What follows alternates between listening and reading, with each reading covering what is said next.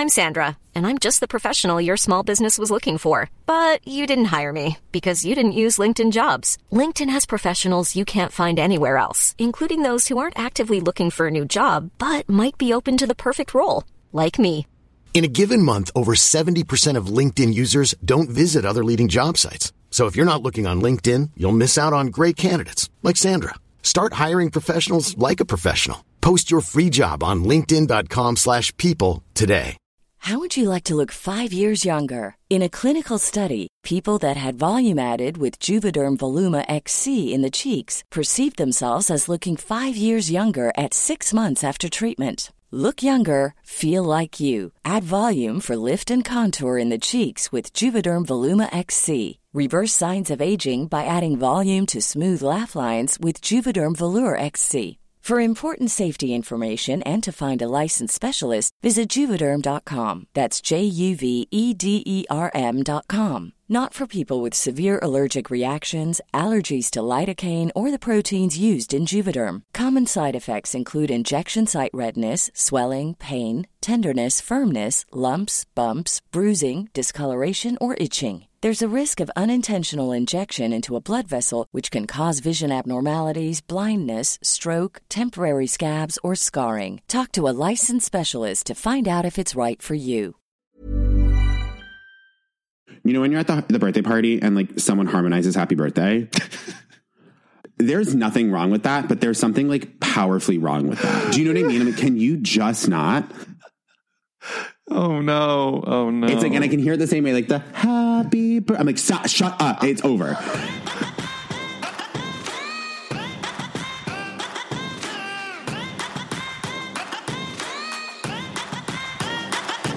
Welcome back to That's a Gay Ass Podcast. It's me, Eric Williams, and happy birthday. Jake does read me for filth when I admit that I am a happy birthday harmonizer. Not proud of it, but I'm speaking my truth on this here podcast.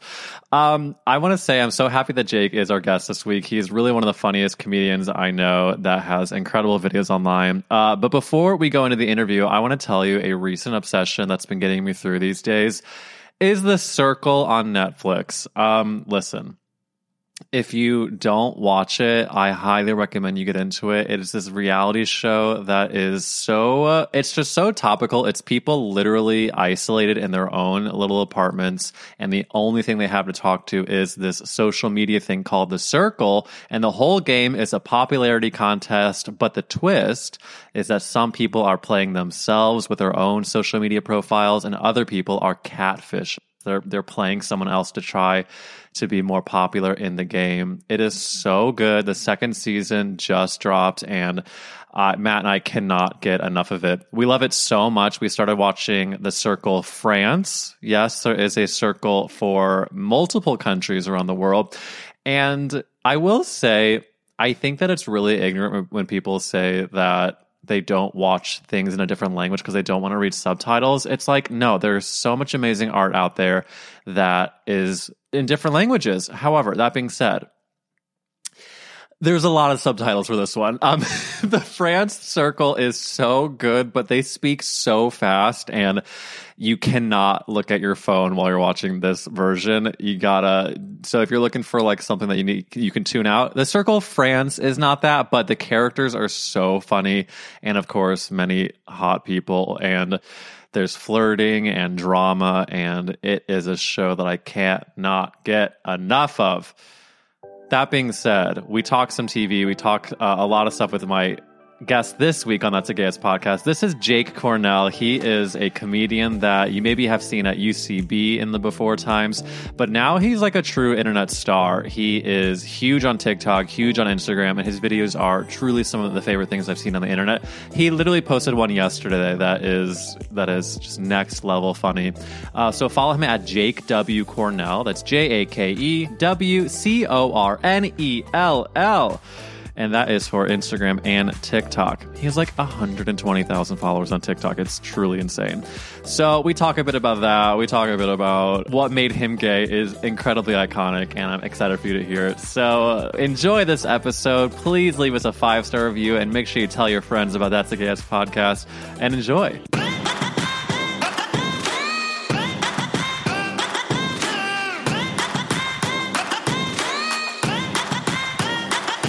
I was trying to think before we talked when exactly I first saw you and how we connected, because I think it might have been a combination of a TikTok and an Instagram and maybe mutual friends. I don't really fully know, but Same. I can't remember it specifically. I think just the universe meant for us to be together, and just like we're kind of along for that ride. Well, it's on Instagram. You're always at any given time, you're 2 clicks away from every single gay man in New York City. Like it's just 2 clicks, the right 2 clicks, and that you can get to any single one of them.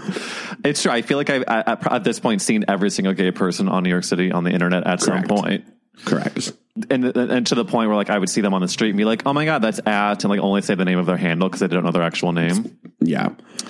But that being said, I feel like I am just such a fan of you. It seems to me the videos that you make are so, I can tell that you have a smooth digestive tract and that you're like taking things from the world.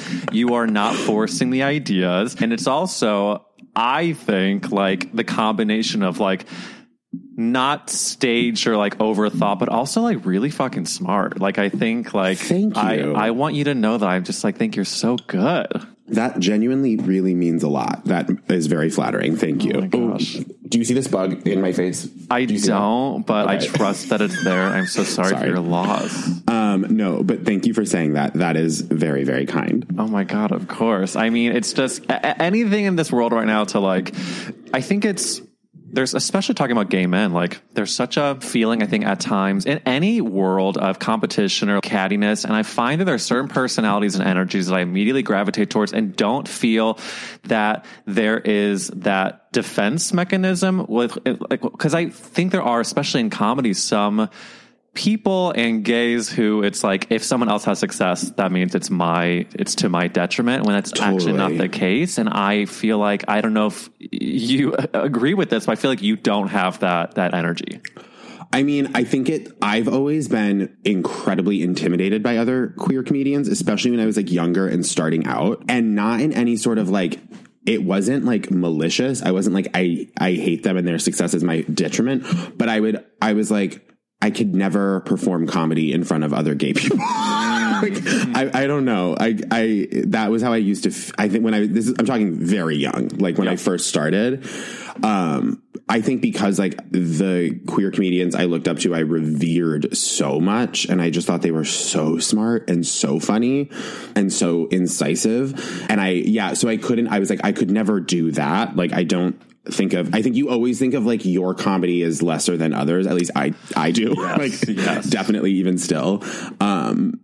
I like look at especially the queer comedians, and I'm like, well, their stuff is smart, incisive, and genius. And I'm a dumb person who says dumb shit to the camera. Do you know what I mean? Like it's always, it's very easy to look at your own comedy as lesser than. But I think that's like it's almost a uniting thing where probably almost every single person, unless you're like delusionally confident or just beautifully confident, I will spin that to a positive. I think so many people feel like personally like that the imposter syndrome kind of goes on a scale every day. And it's a constant battle for me, even with a podcast, even with, like I literally saw 2 days ago, I saw a friend, they're like, oh my gosh, your podcast is blowing up. And I was like, I'm glad it looks that way. And I caught myself saying that versus like, you know what, it actually, people are loving it and it's reaching more ears. And like, thank you. And I think there's the immediate response is to play it down or to feel like an imposter is so fast. I will say, like, I don't know if you experience this, but I tried to explain this to my boyfriend, but like, it's very strange to have something be perceived as successful that is entirely contained to a cell phone. Like at the end of the day, like people will be like, how does, this thing happen? How does it feel? And I'll be like, it's good. It's also just numbers on a screen. Like at some point, like it's not, do you know what I mean? Like I'm still sitting in my bedroom, but it's cool. And I love it. Like I am grateful for a lot of the things that have happened, but it is also like, it's numbers on a screen. So it can be when people are like coming up to you and saying certain things that I think there can be like a disconnect you totally experience. I don't know if you felt that, but I think it also people assume that life is drastically different if a certain number has shifted. When you're like, no, I'm still eating the same ramen. I'm still sitting on my bed. I'm still like, Yes. I think ultimately when I do have my gorgeous house in the Hollywood Hills, then I could be like, it feels really good. I mean, like, hopefully, I'm going to take that back because that's devastating. My dream is to feel present and just thankful for like the moment I have, but I won't feel like my life is actually feeling like a very different thing until I'm like not feeling like a struggling artist, if that makes sense. Yeah, I think there is a balance you kind of have to strike between being appreciative of what's happening and like celebrating things and acknowledging when things are good, but also wanting to not settle and wanting to push forward and go after certain goals. But like, you know, yeah, I feel thankful. Like I have a handful of friends from when I'm in my early 20s who had like huge success really early, like Broadway or something. Like I'm not at all a musical theater person, but like I have just through different channels, like know a couple people, and like I remember some of them getting really successful really young and kind of saying like, oh, I'm realizing, you know, when you put, I think there was a gift in seeing that as an outsider because we put these like goals as like, that thing's going to make me happy. That thing's going to make, I will be satisfied and okay when I get there. But like that goalpost always is moving. Like when you're getting closer to it, it's staying the same exact distance away. And so that can't be the thing that's going to make you happy. Like I know someone who was like, oh, I thought getting on Broadway was going to make me happy. And then I got on Broadway and then it was like, oh, I guess it's because I'm in the ensemble. It's not doing it. I need to get a leading role. Then I got a leading role. And you just like hearing the story of how they realize like, oh, it's just never going to happen this way. Like I have to rework it. And so I think it's important. Yeah. Like you said, to be plugged into what is happening now and just like live. Also, I think we're all kind of unplugging from like our careers aren't that important. We have a life outside. You know what I mean? Like we have. Right. I think that's the thing is we place too much importance and value on already. And that's at the beginning of the pandemic was so hard for me is because I had certain things that were exciting and going on and then that completely stopped. And I was like, oh, so now I have no value as a human being on this planet. So I had to like relearn over the past year of like, oh, wait a minute. I literally had a therapist say to me like, but see, Eric, you maybe don't have a job right now, but you did the dishes. You did this for your husband. I was like, you're right. I did clean a plate. And it's like, I'm not a complete, it's like I had to relearn like, oh wait, I am contributing to the world in some way. And I think everything you said really, I say this to a lot of guests, but I really feel like the universe sent you to me today because you need to hear it. I need to hear just like feeding yourself in ways, drinking your water, and then not forcing the creativity and letting the digested work naturally. And like, I think that I sometimes get in my own head of like, I haven't done the constant narrative. You haven't done enough. You haven't done enough. You haven't done enough. And 100%. I think like that's not the key to a happy life. No, it's truly not. It's truly not. I think I've always been someone who's so bad at homework. I'm so bad at like, I hate homework and I hate that feeling of having homework. So I think it was just, I was pretty prone to like shirking that and being like, you just gotta live. We are all just living until we get to go to the next restaurant. Like the reason to live is to go to restaurants. Go to the next restaurant. Oh my God. Life is just restaurant to restaurant for me. Truly restaurant to restaurant. I literally was talking to Matt the other day. I was like, cause we have been pretty, maybe partially to my neurotic Judaism, maybe just because of the way both of us are in terms of being rule followers. But like with COVID stuff, we've done takeout and a lot of picking up, but we have not eaten inside a physical space yet. Okay. And I am going to hit my 2 weeks on Thursday. Congrats. Matt said it's 2 weeks. And I've officially been like, you know what, Matt, I think it's like enough is enough, and we're fantasizing about the next restaurant. And I think the first one we're going to go to celebrate is going to be our favorite Chinatown restaurant, Joe's Shanghai. I think that's what we might go to. That's really exciting. So I mean, the soup dumplings we've been fantasizing about. It used to be like a special thing we would do fairly often, and it's just And I don't know soup why. Dumplings is also perfect because that's a textbook does not travel well food. Like you can't do that delivery. Like that's such a you gotta eat it there food. You gotta eat it there food. It's really important. Do you want to know something?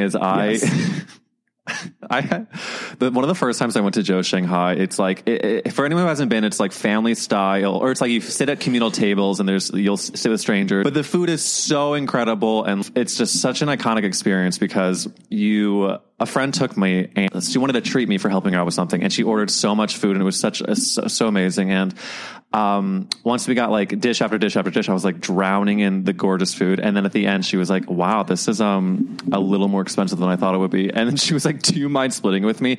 And I remember thinking to myself, like, the gift had already been given to me because the food was so fucking good. Sure. But that place isn't that expensive, is it? Like, it's not that much, but this person like really ordered. Well, you can do that at a place if everything is just slightly under $10. In my brain, it's free. Like if something's $8 at a restaurant, it's free, and then you order 15 of those, and you're at $100 whatever dollars. Wow, and it's a lot of this free shit adds up. It's actually really cursed. When free stuff adds up and then it costs money, I hate that. Oh my God! I mean, me with money, I hate that. It's just I'm so bad with money. It's unreal. It's unreal.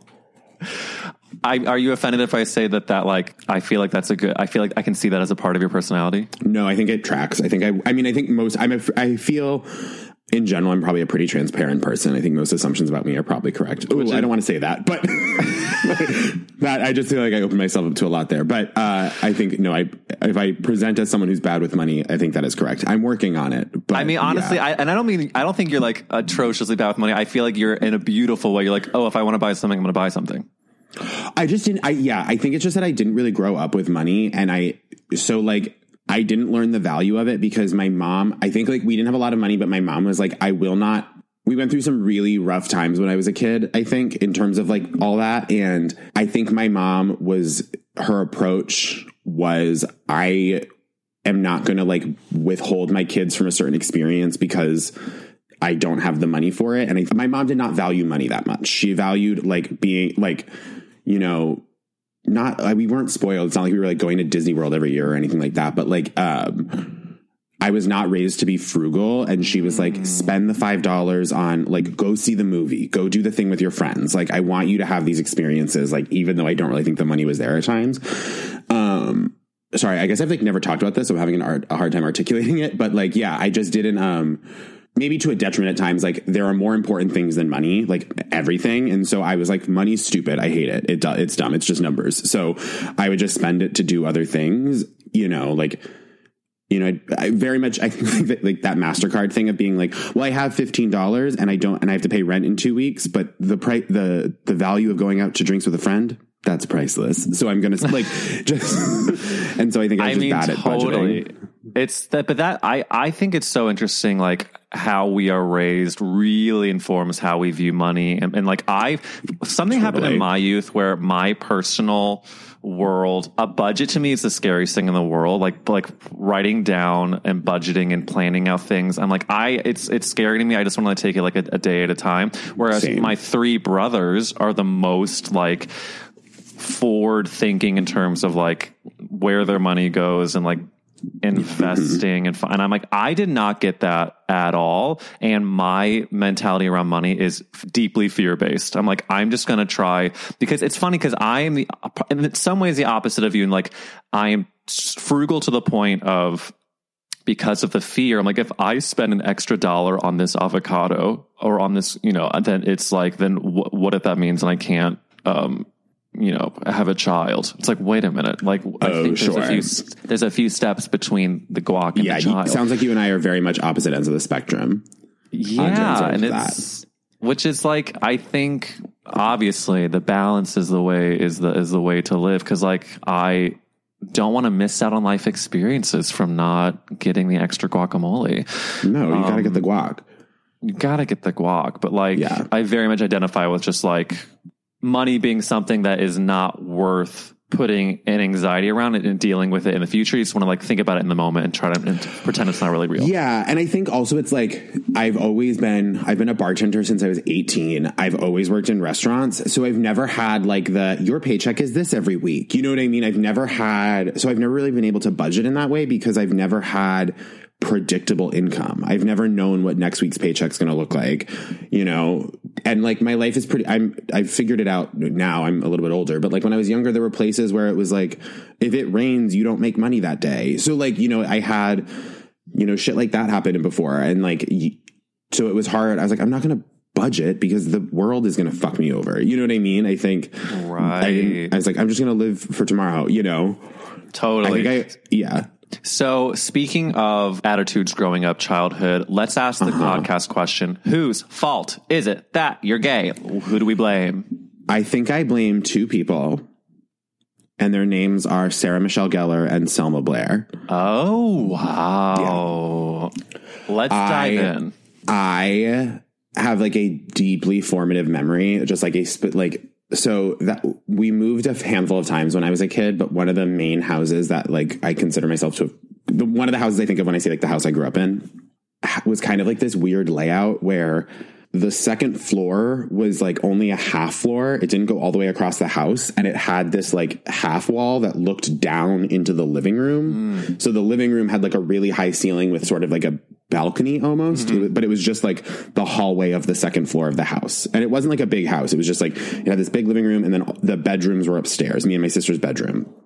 And I was a really, really bad sleeper for a period of time. Like I went through this phase where I like didn't sleep, or had a really hard time falling asleep, I should say, when I was like 10, 11-ish, 12-ish. And I figured out that if I kind of like quietly slipped out of my room and like slid out my door and just stood flat against the wall, I could like opposite the side of the balcony edge, I could look down and see the TV that my mom was watching in the living room, and I could watch what she was watching. So I would sneak out of bed a lot and like stand flat against this wall in this hallway and like stare down and watch like the late night TV my mom was watching. So I would watch her watch like SNL or Fallon or like whatever it was.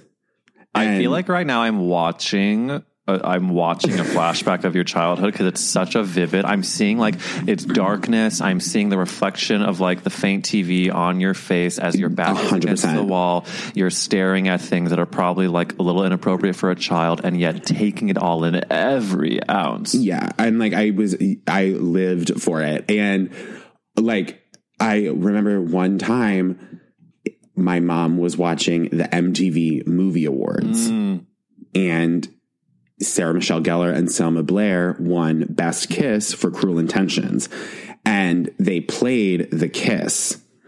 And I saw the kiss. And it was like the first time I'd ever seen like a same-sex interaction.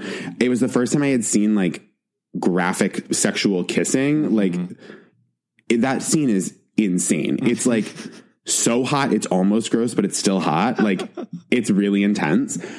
And like I don't know what your media consumption background is, but like if you've ever watched like Buffy or X-Men or anything like that, like the moment when like they get their powers and like their entire physical being and life changes, like literally happened to me in that moment. Like I feel like puberty just started. Like I was like, what is happening? And I think I definitely made a sound because my mom like looked up and caught me. She was like, Jake, and I like ran in my room. Like, and that was the moment. And I think that started whatever turned me gay. I think it happened then and there. Okay. This is so good, Jake. I need you. Can you try to recreate to me the sound you think you made when you saw them making out? I think it might have just been like, I think it was just like a hard breath. I just remember like the most intense sense of like overwhelm and like physical sensations that had never happened before. I mean, it was so intense, so relatable. Because I remember at first you don't know why you're so interested in the two women kissing or why you're so interested in the drag queen or why. Well, also I think it was like a really weird thing to experience as your first gay. Like, I don't think I knew gay people existed before then. And where geographically was this? Where were you in the world? Okay. Vermont. So I didn't know gay people existed, and I knew you were supposed to be straight, right? So like in my mind, when I saw it, I was like, are they going to get in trouble? But they are winning the Best Kiss Award at MTV Movie Awards. So there's like an audience of thousands of people like screaming and cheering. And then like Sarah Michelle Gellar and Selma Blair stand up and they're wearing like the most 2000s outfits. I think they're both in tube tops and like low-rise pants, and they go up, and I think they kissed again on stage when they won. And I was watching like, it was like, I was like, wait, so if you're gay, do people fucking love this?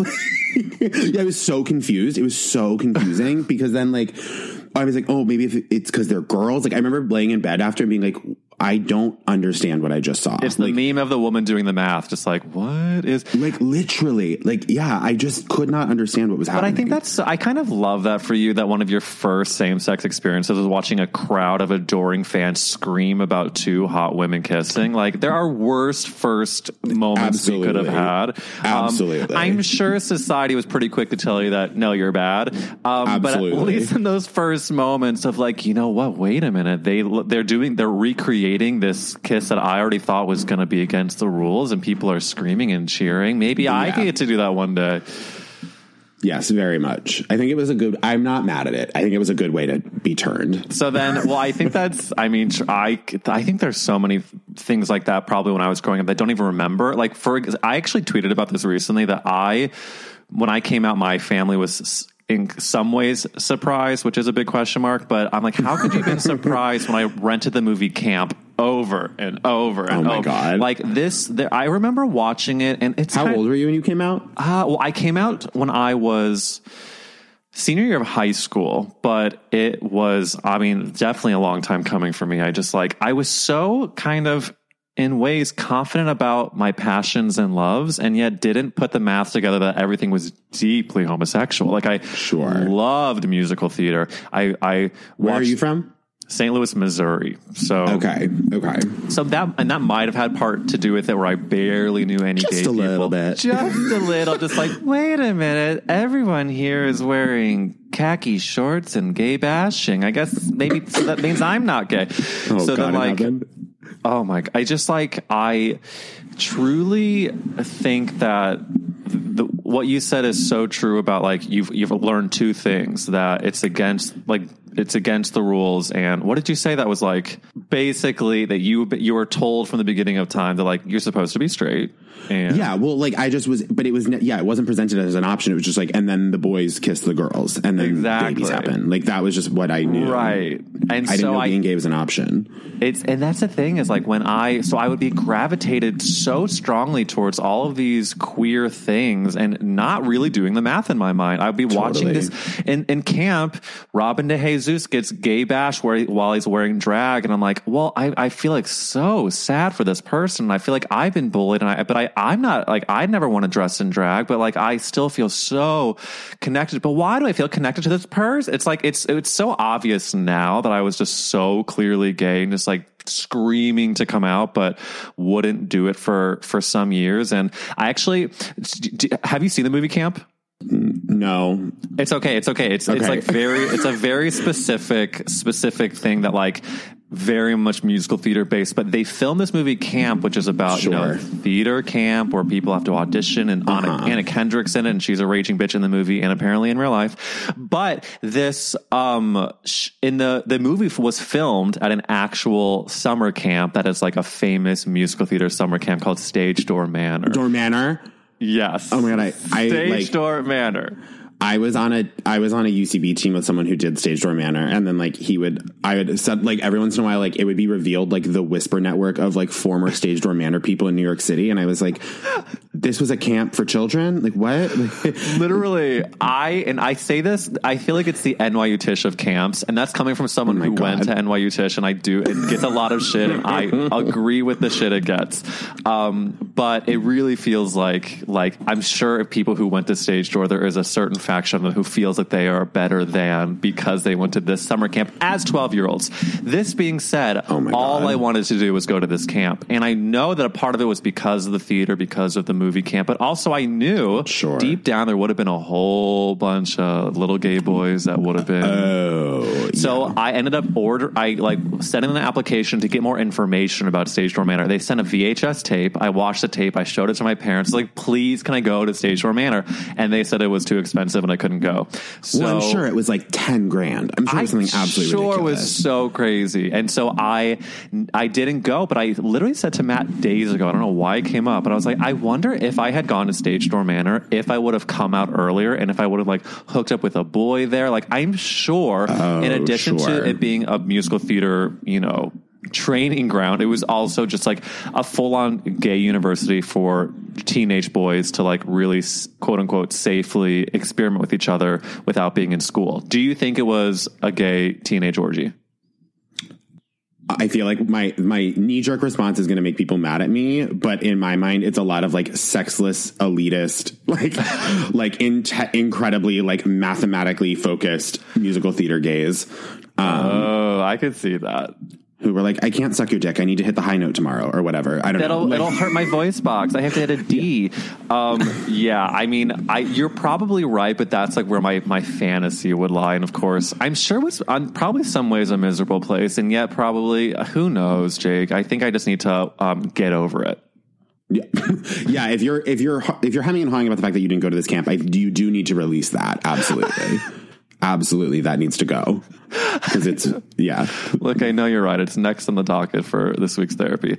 I do think I have mostly released it. I sometimes think like reminiscing about childhood. You sometimes wonder, like, you know, because like how old were you when you came out? After you see this amazing kiss? How many years? 16. Which I find is like kind of incredibly cool and young. Yeah, no, I mean, I think for like our age, it's young. Now I feel like it's like, okay, grandma, come out. Yeah, like, I feel like kids are coming out when they're like 10 now. But yeah, I was 16 and it was, I came out my junior year of high school. So like half of high school and like all of college. And I think I'm thankful for it because I was a much happier, much nicer person once I came out. I was kind of a piece of shit before I came out, I think. And like, I think it was good. And I'm glad I did it when I was young and kind of got it out of the way. Did you? But I also was someone who like, no one was surprised when I came out. I was very effeminate and like, I mean, especially in like Vermont, where it was like half my school was like riding tractors to school. It was like, I kind of stuck out like a rainbow thumb. And so it felt more like coming out wasn't like, guys, I'm gay. It was more like, all right, fine. Yeah, you're right. I'm gay. You know, like that's kind of how it felt. So yeah, it was kind of nice to just like get it out of the way, honestly. Oh yeah. I remember checking it off the list of things to do and just be like, I've been procrastinating that one for years. But yeah, I think one of your videos I love so much is it's a recent one where you are the coming out doula and you're telling people what things to do when someone comes out. And you're like, first tell them you've already known for years. You've told all their closest friends and family. They've already known. And I think that really was my least favorite response to get when you would come out was just like, well, duh. It's like, well, I'm so glad that you knew this for the past decade when I did it. And so like, why don't you keep that to yourself, babe? It's such a hard thing to explain to someone who's never had to come out about anything, like the experience, like the degradation of it and how it's so shitty that it has to be a thing in the first place. And like, and I can tell that it's something that really you can only understand if you go through it, because whenever I try to make comedy about it, it's like queer people find it funny and straight people like just don't get it. Like they don't understand it. And it's like, even when the Bachelor guy came out, like everyone, and I haven't watched The Bachelor in a very long time, but I think there were like a lot of rumors about him or whatever beforehand. But like everyone who had that response of like, I knew beforehand. I was aware beforehand. It's like, okay, congrats. He clearly was struggling. I understand that man is like a bad person who low-jacked his ex-girlfriend or whatever, and I don't like him, but like, I just think that's such a shitty response always to anyone. It's like, I guessed beforehand. I was thinking about you beforehand and I guessed. It's like, okay, chill out. That whole situation with the Bachelor got grosser and grosser. I feel it was like, okay, people knew that he was coming out, and then also he's really problematic, and then he got the show, and then the Gus Kenworthy thing, and like everyone. Oh my god, like, that was like the most insane thing. But the coming out thing is, it's like, I just think it'd be like, imagine if like I went to someone's wedding and I was like, you were someone I always knew was going to get married young. You feel like someone who needed a husband when you were young, so I thought you were going to do this. Like, are you fucking kidding? Like, that's so rude. But you're right. But because it's like a gay thing, it's okay to say I already knew this deeply traumatic thing that society told you weren't allowed to be was true. It's like, that's a very good point of like, it's the same thing as like anything being like, you know what? I knew you were going to give up on acting after 2 years and go into your dad's business. I really knew that about you. It's like, fuck off, you know? Like, it's like we all make predictions. Keep them to your fucking selves. Keep it to yourself. I mean, can you imagine if we live in a world where that is what people felt okay saying? And that's the thing, is people pick and choose what it's okay to like. And luckily, in some ways, things are changing. Like, I find like I'm at a point right now where so many people around me are pregnant or having babies, and I feel like our parents' generation versus there's so many differences about like what you can say to someone versus not. And like not to put him on blast, my dad, who is an incredibly amazing person, but he told me that he like accidentally pulled one of those, oh, how far along are you, to a woman who was completely not pregnant. And that's tough. And that is like, ooh, that's really tough. I think like 99% of the population has learned, no matter what, you don't assume a person's status of pregnancy. When I was a little kid, so one of my earliest memories ever is I think it's probably my earliest memory, honestly, is my grandmother taking me to the hospital when my mom had my sister, like gave birth to my sister. And my sister's 2.5 years younger than me. So I was 2.5 when we did this. But I just like remember being in the hospital and like seeing my mom in the hospital bed, like with the baby and all that. And it was the 90s, and like there was those dresses that were popular for women in the 90s that were kind of like very straight line cut, like ankle length hem with like a really fine print on it. Mm-hmm. That was like I think, do you know what I'm talking about? Like that 100%. Kind of style of dress. So in my mind, my little 3-year-old mind, those were all hospital gowns. Like they all looked like what my mom wore in the hospital when she had my sister. So anytime I saw someone wearing one, they'd be like, when are you having a baby? And my mom would be like, shut the fuck up. But like she thought I was like calling these women, you know what I mean? Like whatever.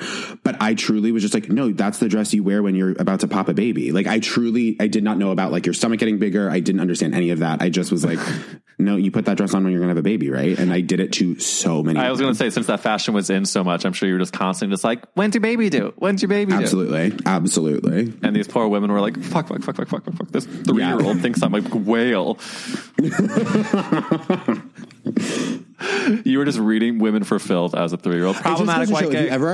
If you're ever insulted by a small child, you have no idea what they're actually thinking. Do you know what I mean? Oh my God. And the thing is also, like, small children and teenagers are the scariest people, the meanest people on the planet, partly because they don't know they're being mean, partly just because like they are.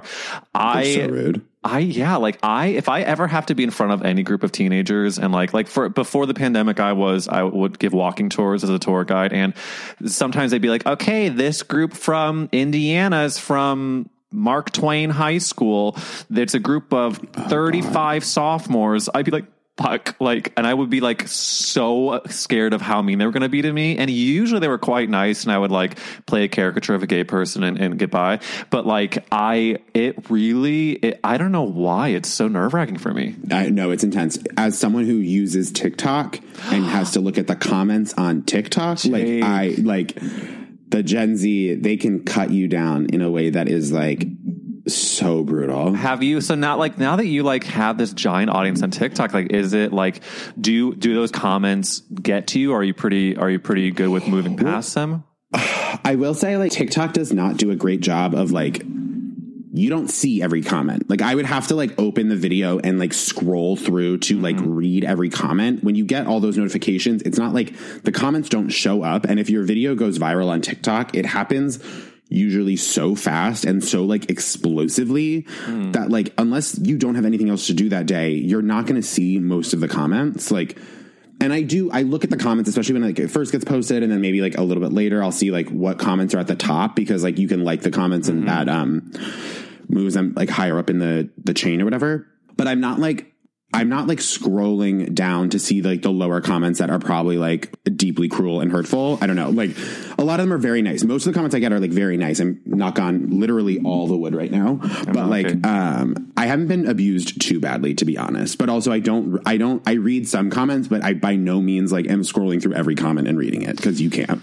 Yeah, it's so, that's what I found actually with TikTok is in the few videos I've had that I've gotten a lot of views, I was naive to think of what sort of videos would people would respond to. And I was like, oh, here's a funny Trump joke. And I talked with Catherine Cohen, just like, I got obliterated by Trump TikTok. And like, it was so unexpected. And I think I've now been hot and cold with TikTok and videos in general, because I am at times will feel pressure if I've had a few videos do well, of like, you know, how I try to force myself to make them. And like you're saying, doesn't create good content. No. And so, yeah. Also, it's just, there's nothing like when you have something go viral on the internet, like a video you've made, obviously it feels good to have like made something that you are proud of, that is like being well received and being well viewed, I guess.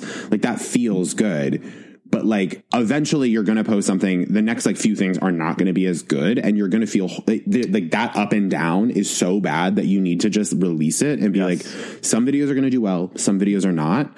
And that's okay, you know. Definitely. I had to force myself to learn that, especially like a year ago, I was making a lot of videos that I was very proud of, and I started to obsess over the views on them. And then Matt was like, you need to stop thinking about it, looking at it and caring about it. And I've been pretty good about releasing that, but yeah, it is inevitable that you're going to have these peaks and valleys. And, but speaking about one of the video themes that you do that I so love is the gay Brooklyn husband that is just dealing with these really pretentious people. For people who are listening to that haven't seen it, it's basically just like the stakes could not be higher when talking about either the natural wine that was brought to a party or the sweater that was given. And the brand of the sweater is so important. I would need to know, Jake, how do you know about all this stuff? That's like it's so like beautifully Park Slope and heady, and I need to know how you know this. Well, I work in wine. That's like my job. I work in natural wine. I work at a natural wine bar and restaurant, and I have for a few years. And I've worked with wine at different restaurants and bars since I moved to New York, pretty much. So like the wine stuff comes from that world, you know, like I think that just like lends itself to, because also like I think it started exclusively about natural wine and like kind of the cult around natural wine that has been like blowing up, that I think is very funny, because like, I mean, I drink it too. I like it, but it's like, it's, you know, it's that branding thing of like, once like a certain echelon of people, a certain cohort of people that live in like Park Slope, Cobble Hill, Carroll Gardens, like find out about this thing, it's like 19 stores open up selling it. Everyone's obsessed. Do you know what I mean? Like, it's just funny to watch like kind of the culture on those things, and it becomes less about the actual like reason they're good and just about making sure that it has like that title or whatever. I just think it's funny. And like, I think it's just, I've been working in fancy restaurants in New York in different ways for years and years, and it's like the people I've seen are so ridiculous and so funny. Yes. It's such a skill to be able to, like, clearly I can tell that you're like good at your job, and like you have so much knowledge about it, and you're able to like coexist in a world where there's a lot of crazy people. Cause first of all, I'm just not good when it comes to being in that world. I just like, sure. I worked at River Cafe in Brooklyn. That's like very classic, very expensive. And I just like, not only was not a great server or bartender, but like the management was so mean and bullying, and I had such a weak constitution. I suffered and was so bad. And then Hurricane Sandy closed down the restaurant for like 2 years, and then I didn't have to work there anymore. And I did not wish ill will towards anyone. That was a very tough hurricane, but I was very happy that restaurant closed. I mean, it sounds like they maybe had it coming if they were that abusive to their staff. It was, I mean, like, I was so made fun of, and like very different type of conversation that was happening. A lot of the servers had preconceived notions about Jewish people. They just like thought that all Jews are the only Jewish people that exist are the ones that wear hats and have payas. And I was like, you're thinking of Orthodox Hasidic Jews. And they're like, you're not, I don't believe you're Jewish. I was like, I don't know how to prove to you that I am, but I'm not going to try to. It was like, there was always landmines like that. Who do they think lives in New York City? It was so weird. That's so crazy. I was like, am I taking crazy pills? I'm convincing you that I'm Jew. It was like, girl, I truly... God. And yeah, like I talked about this with Jay Cohen, actually, of just like always being forced to shave every other hour. Like I worked at one place that made me shave. And I showed up the next day and I had stubble, and they were like, they were like, you didn't shave. And I was like, are you fucking kidding me? Also, the way I got good at wet shaving in a public bathroom, like unreal. I was like, I can do this in 2 seconds. I'm fucking over it. Yeah, I just don't know what the outcry is over facial hair, or like I don't like. Does it look that unprofessional to have like a gorgeous stubble? I don't think so. No, I mean it's that old school like finance guy, like rich white shoe law firm bullshit. I worked at my first 2 jobs in New York were for places like that, and it was the most depressed and miserable and horrible I've ever been. Maybe I was just working at the wrong places. It sounds like you really were. I mean, and I was too for years. It took me a long time to find a place that, like, the place I work now is great. I don't want to, like, I'm an actor and stuff, and like but I enjoy the place I work now. I really love the people. It's fun to work there. They take care of us. We all do a great job. It's like a really fun place.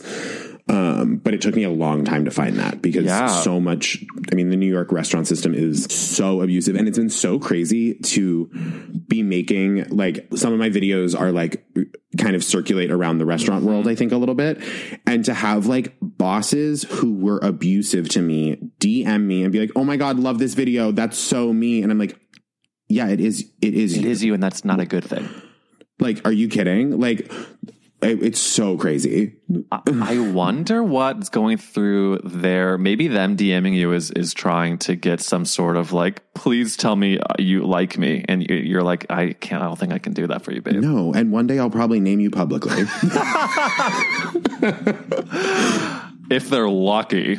I mean, look, all press is good press. Yeah, it's so crazy. I mean, there's just so much, I think, pretension and like, and here's the thing about it is that I find like restaurants and dining out is such an incredible part of life, like we were saying. Yes, 100%. But I do see that there's like this tough, like, especially people who have never worked in a restaurant, of how they treat people that work in restaurants is so abysmal, but also the like level of management and some types of places that are somewhat abusive. It's like hurt people, and there's a lot of hurt on both sides, I think.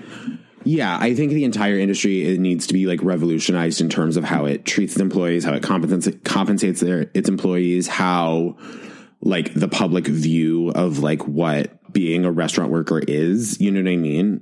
Because it's like, if this year didn't prove anything to you, it's like, what was the thing you were like on your knees dying to do? It was to go to a fucking restaurant. Yes. You know what I mean? For a lot of us. And it's like, then I mean, I was considered an essential worker. Do you know what I mean? It's like, so we need to value them in that way, I think. I 100% agree. It's ridiculous. It really is. And I just, all this to say, I can't wait to eat in many restaurants. I know. But I think that's why it's so easy. Like, I think, to bring it back to what you were asking about in terms of like how I know all that stuff, it's like, I think I just pivoted where I was like, oh, these people that I've been like infuriated by for my entire career, I can now just like make fun of. And that kind of it was a very healthy experience for me, I think. Oh yeah. I mean, hello. It's like put your heart into art. And when your heart has a lot of trauma from working in a restaurant, why not pull from that? Oh, it's so good. Well, I want to ask, like, what are your current obsessions now? Like, when you come home, let's say you need to put your feet up. What are you doing? What are you watching? How are you taking care of yourself? I mean, I was watching Drag Race, was loving Drag Race. I definitely watch a lot of TikTok. Now that I am like an active TikTok maker and like it's become this thing I like do, I think it feels a little bit less of an escape, like watching it, but I still really do enjoy watching TikToks, and I watch a lot of them. And then I'm really into this new show on HBO called The Nevers. Have you seen this? No, pitch it to me. Okay. So it was created by Joss Whedon, but then he like left / was kicked off. Thank God. And it's like, but it's a lot of old Buffy writers, and it's like, it feels like a blend of Buffy, Torchwood, Doctor Who, and like Penny Dreadful kind of all blended together. And it's just like, it's very like visually beautiful, but also like nerdy and sci-fi and queer. I'm very into it. Okay. I love, see, you said that's on HBO, right? It's on HBO Max. I think HBO It's Max so is good. like proving to be that girl. The one. Oh my. She's the one. HBO Max is the one. She is delivering. She is here for us. And if all else fails, you go to HBO Max. We can depend upon her. I mean, there are not only is it like new shows are coming out, but the fact they put the other two on there. I went back to that and had a little comfort journey down that first season. They put Search Party on there. The fact, like, it's just. The Nanny, there's someone, I mean, it's like, there are gay people there doing good work. It's like, it's very clear. Like, it's very clear. It's very clear that we have an advocate in the HBO Max system. Absolutely. And for that, I'm thankful. I think this is, Same. If anyone here is listening from HBO Max, we want to thank you. And I hope you get your own Pride float. I really do. Oh my God, the HBO Max Pride float. I would kill to be on the HBO Max Pride Can you float. I bet it's the greatest thing in the world. I love that. I wonder if, like, who's the HBO Max Andy Cohen? Like, they need a front man. I will do it. HBO Max. You'll do reunions, but it's just with the cast, people acting in character from the TV shows on HBO Max. I'm not opposed. It's actually not a bad idea. It's actually not the worst idea I've ever heard. It's not the best. At all. Well, listen, Jake, the last thing I made notes of a couple of my favorite things that you do, and I need to just reference this because it really is so good. I want to know behind the scenes, behind the music, VH1. I want to know your video about Justin Timberlake Mirrors, when you know that it's just like an a cappella song. Was this something that, oh, and let me explain. It's this video where he is basically going off about how much he hates the song Mirrors by Justin Timberlake and how you can just picture the a cappella men's group singing it. And it's like, of course, that's not the one guy that's just going, oh. So was this something that you had been like thinking about for years? Absolutely. Sure. Yes. It's been on my soul for years and I just needed to get it out. So what was every the time day? I hear that song, I'm like, shut the fuck up. So before you made that video, were you just like, what told you that today was the day? I think it was just like, I heard it and I was like, I need to just get this off my chest. I think I heard it and I think I literally went to the Walgreens around the corner from me and bought something and it was playing and I was, cause it's like Mirrors is now like peak Dwayne Reed music. Like it is so Dwayne Reed music. And I was like, fuck this song. And I pictured the goddamn acapella group and I was like, I need to release this and put this out in the world so I'm not the only one that is like blighted by it. And people really responded. I mean, people did. Yes, because it's true. It's because I'm right. That is what that song is. But can I tell you something? You were in an all-male acapella. Not all male, Jake. Not all male. But it was Jewish. Does that help at all? It was a Jewish acapella group. What was it called? Oh, bad name. There's no good names. What was it called? But it was even worse because it wasn't even something that anyone could understand. Even like most Jewish people, it was Ani ve'ata, which means me and you in Hebrew. Okay. You have some notes. Sure. Listen, it was, but here's the funny thing that really was the journey is as a freshman in college. Maybe you should have gone to Stage Door Manor. I'm starting to wonder. It would have changed my entire trajectory. I mean, I just it was freshman year of college. There were these I don't know if I had gone to a Jewish thing to be like, maybe I'll meet. Probably because my parents you need to meet Jews. And so I probably heard about this a cappella group. And then what ended up happening was I'm realizing in this moment, it was a very Sister Act 2 moment where I felt like my friend and I who had auditioned together, we were both acting majors and most of the group was not. They were just major. Were you musical theater? No, I was not musical theater, which hopefully helps my case a little bit. And so none of these people in this group were theater people. And so we came in and it felt like we were Dolores Van Cartier. You know what? We're going to whip this group into shape. And we just brought a fun, almost, I mean, my friend Daniel is straight, but we brought a very gay energy and let's liven this up a bit. La, la, la, la. It was very cute montage. Cute. We're changing our robes. Cute. It felt very that. And that's why. And we had a couple. And then all of a sudden, of course. You were the Anna Kendricks of this Pitch Perfect. I think we were the Anna Kendricks of this Jewish Pitch Perfect nightmare. But the thing that is my only, my only pitch to you that makes it a little less worse is that it would have some pop songs. We did not sing Mirrors, but we did have some Hebrew songs that would be mashed up into English pop songs, and it felt a little multi. I think I'm making it sound worse. I'm losing. No, I would go see this. I think I don't know. It was such a whirl, Jake, and I feel like and the thing is, like, your video about it really, I don't disagree at all with, but I needed to come clean. I need to, like, the acapella culture at my college was so comedic to me. And like, the thing is, I cannot believe I'm going to state this publicly. I did audition for the acapella group my freshman year of college. Thank you. But it was just like, I was like, how do I make friends? Mm-hmm. And I had done like, not acapella. I'd never done acapella before, but like I sang in high school as like an extracurricular, and I auditioned horribly because I'm truly not a good singer. And then they were like, you didn't get it. And I was like, of course I did not. And then it was like, I like moved on with my life. And then like I did my sophomore year not at my college. I did the entire year abroad. So then I came back junior year, and like, I feel like some people I knew had become like very involved in that world at that point. And I would end up like at parties at their house where it was like, oh no. First off, okay, so I went to UVM, and the mascot is the catamount, which is like a mountain lion. And so everything on UVM campus is a cat pun. Like everything is a cat pun. Like your student ID is a cat car. Like everything's a cat pun, including the acapella groups. So the co-ed acapella group was called Hit Pause, but like PAWS. Sure. The all women's one was called The Cat's Meow. And then, the men's one was truly called The Top Cats. And, I remember like being at a Top Cats party, and it was like truly the hell of like all the girls there who were like into them. And like, unfortunately, I do think like a couple boys who were there who were like into them. And then like, it'd be the kind of thing where like in the middle of a party, they would just like start singing. Yeah, and I was like, I want to pull, like, are we pulling the fire alarm? This is illegal. I can't do this. Like, it was just, I knew the story was going to go there, and yet it was like watching a slow motion car crash. I know there was harmony. I know there were group sing-alongs, and it was probably only enjoyable for the 8 people that were singing. It's just, I can't handle it. It's like, I don't know what that is. Like, maybe I need to like interrogate, like, what is it that like truly turns my stomach? It's like, you know, when you're at the birthday party and like someone harmonizes happy birthday. Okay, like, there's nothing wrong with that, but there's something like powerfully wrong with that. Do you know what I mean? I mean, can you just not? Oh no. It's like, and I can hear it the same way, like the happy birthday. I'm like, shut up. It's over.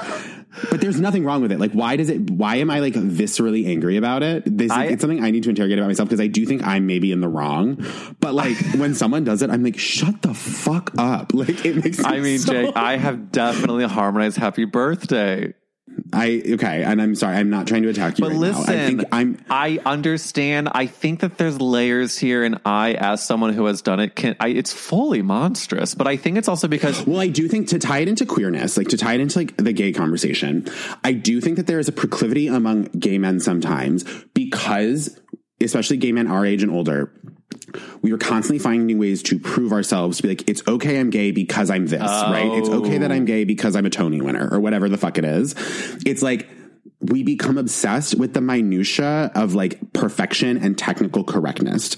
So these like the gays who are like, this episode it's so clear that I have such like deep judgment of like musical theater people, and I really am anxious about it. Like, I do think people are going to be mad at me, but it's like, when like every once in a while I'll get a TikTok that's a gay guy being like, breaking down every single alphabet's riffs or like whatever. And it's like, the obsession with like the minutia of like how it all works, I think is like an attempt to like get to technical perfection, which then can't be docked, because even like if something is technically perfectly correct, like you can't be docked for being gay. Do you know what I mean? Yes. And I do think that is at the core of a lot of it. I do think and there's I'm like, that. Just be normal and suck a fucking dick. Don't harmonize happy birthday. Sing it the normal way and then go home and jump on a dick. I don't.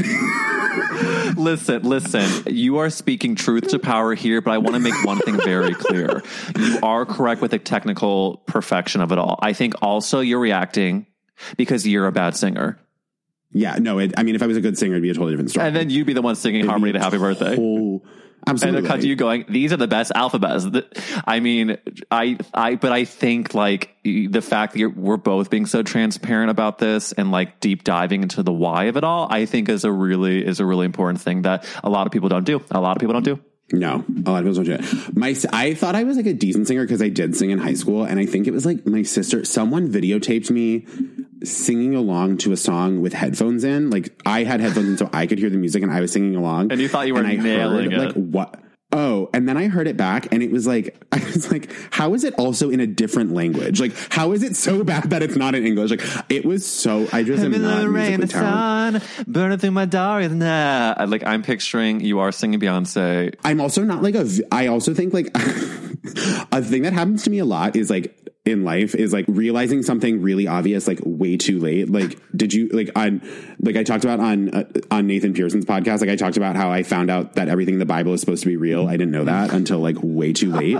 Like, and another thing was like, people would always be like, can you read music? And I was like, yeah.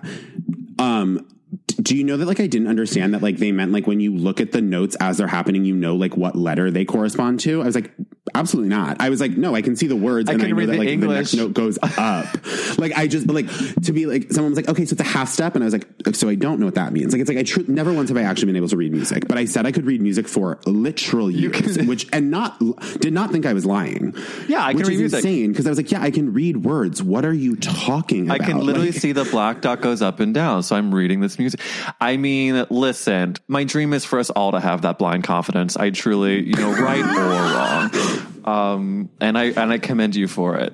Thank you.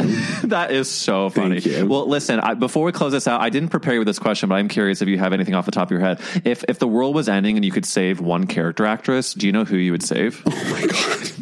Oh my God. Okay. The world is ending and I can save one. Oh my God. I'm going to regret whoever I say. I feel like, hold on. Let me think. And you can also give, if you're really trapped, you can give a few. I have to I feel like it's the obvious one, but like Karen Walker was huge for me. Like Karen Walker was just, I mean, that's the character, not the actress, but like Megan Mullally, like that was like, I like lived for Karen Walker. And I also think that like that was an example of something that like, that was another example of something that was like very queer, but like celebrated. And like, I am not saying that Will and Grace is not problematic and perfect, but like at the time to see like my mom like laughing her ass off at like Karen and Jack like was good for me. I think to be like, oh, this is like celebrated. Do you know what I mean?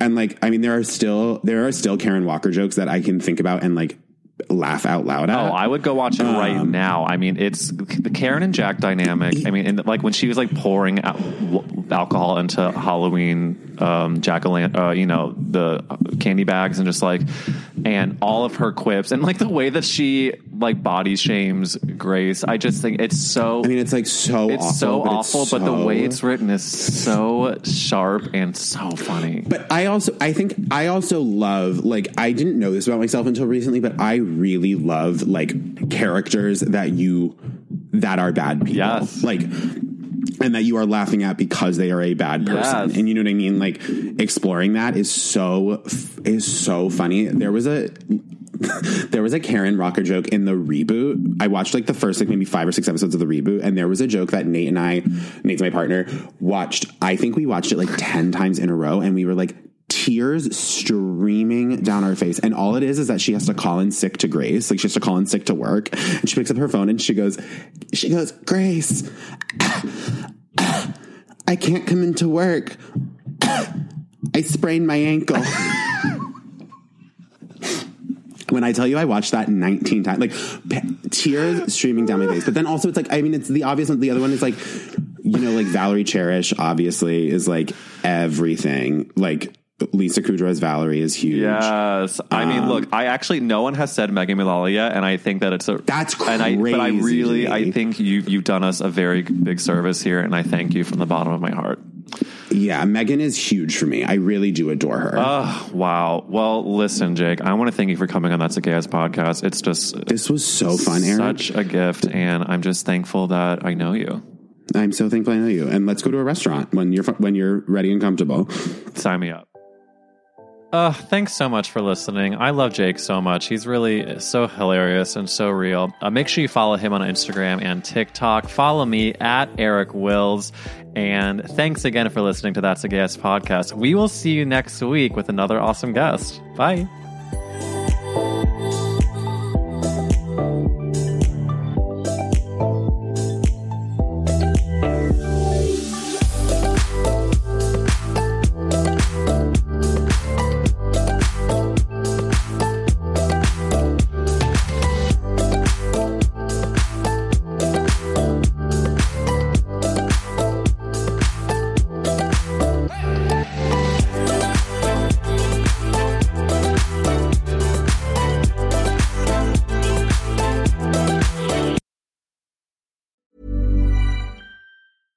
Flexibility is great. That's why there's yoga. Flexibility for your insurance coverage is great too. That's why there's United Healthcare Insurance Plans. Underwritten by Golden Rule Insurance Company, United Healthcare Insurance Plans offer flexible, budget-friendly coverage for medical, vision, dental, and more. One of these plans may be right for you if you're, say, between jobs, coming off your parents' plan, turning a side hustle into a full hustle, or even missed open enrollment. Want more flexibility? Find out more about United Healthcare Insurance Plans at uh1.com. Even on a budget, quality is non-negotiable. That's why Quince is the place to score high-end essentials at 50 to 80% less than similar brands. Get your hands on buttery soft cashmere sweaters from just $60, Italian leather jackets, and so much more. And the best part about Quince, they exclusively partner with factories committed to safe, ethical, and responsible manufacturing. Elevate your style without the elevated price tag with Quince. Go to quince.com/upgrade for free shipping and 365-day returns. Mom deserves the best, and there's no better place to shop for Mother's Day than Whole Foods Market. They're your destination for unbeatable savings, from premium gifts to show-stopping flowers and irresistible desserts. Start by saving 33% with Prime on all body care and candles. Then get a 15-stem bunch of tulips for just $9.99 each with Prime. Round out Mom's menu with festive rosé, irresistible berry chantilly cake, and more special treats. Come celebrate Mother's Day at Whole Foods Market.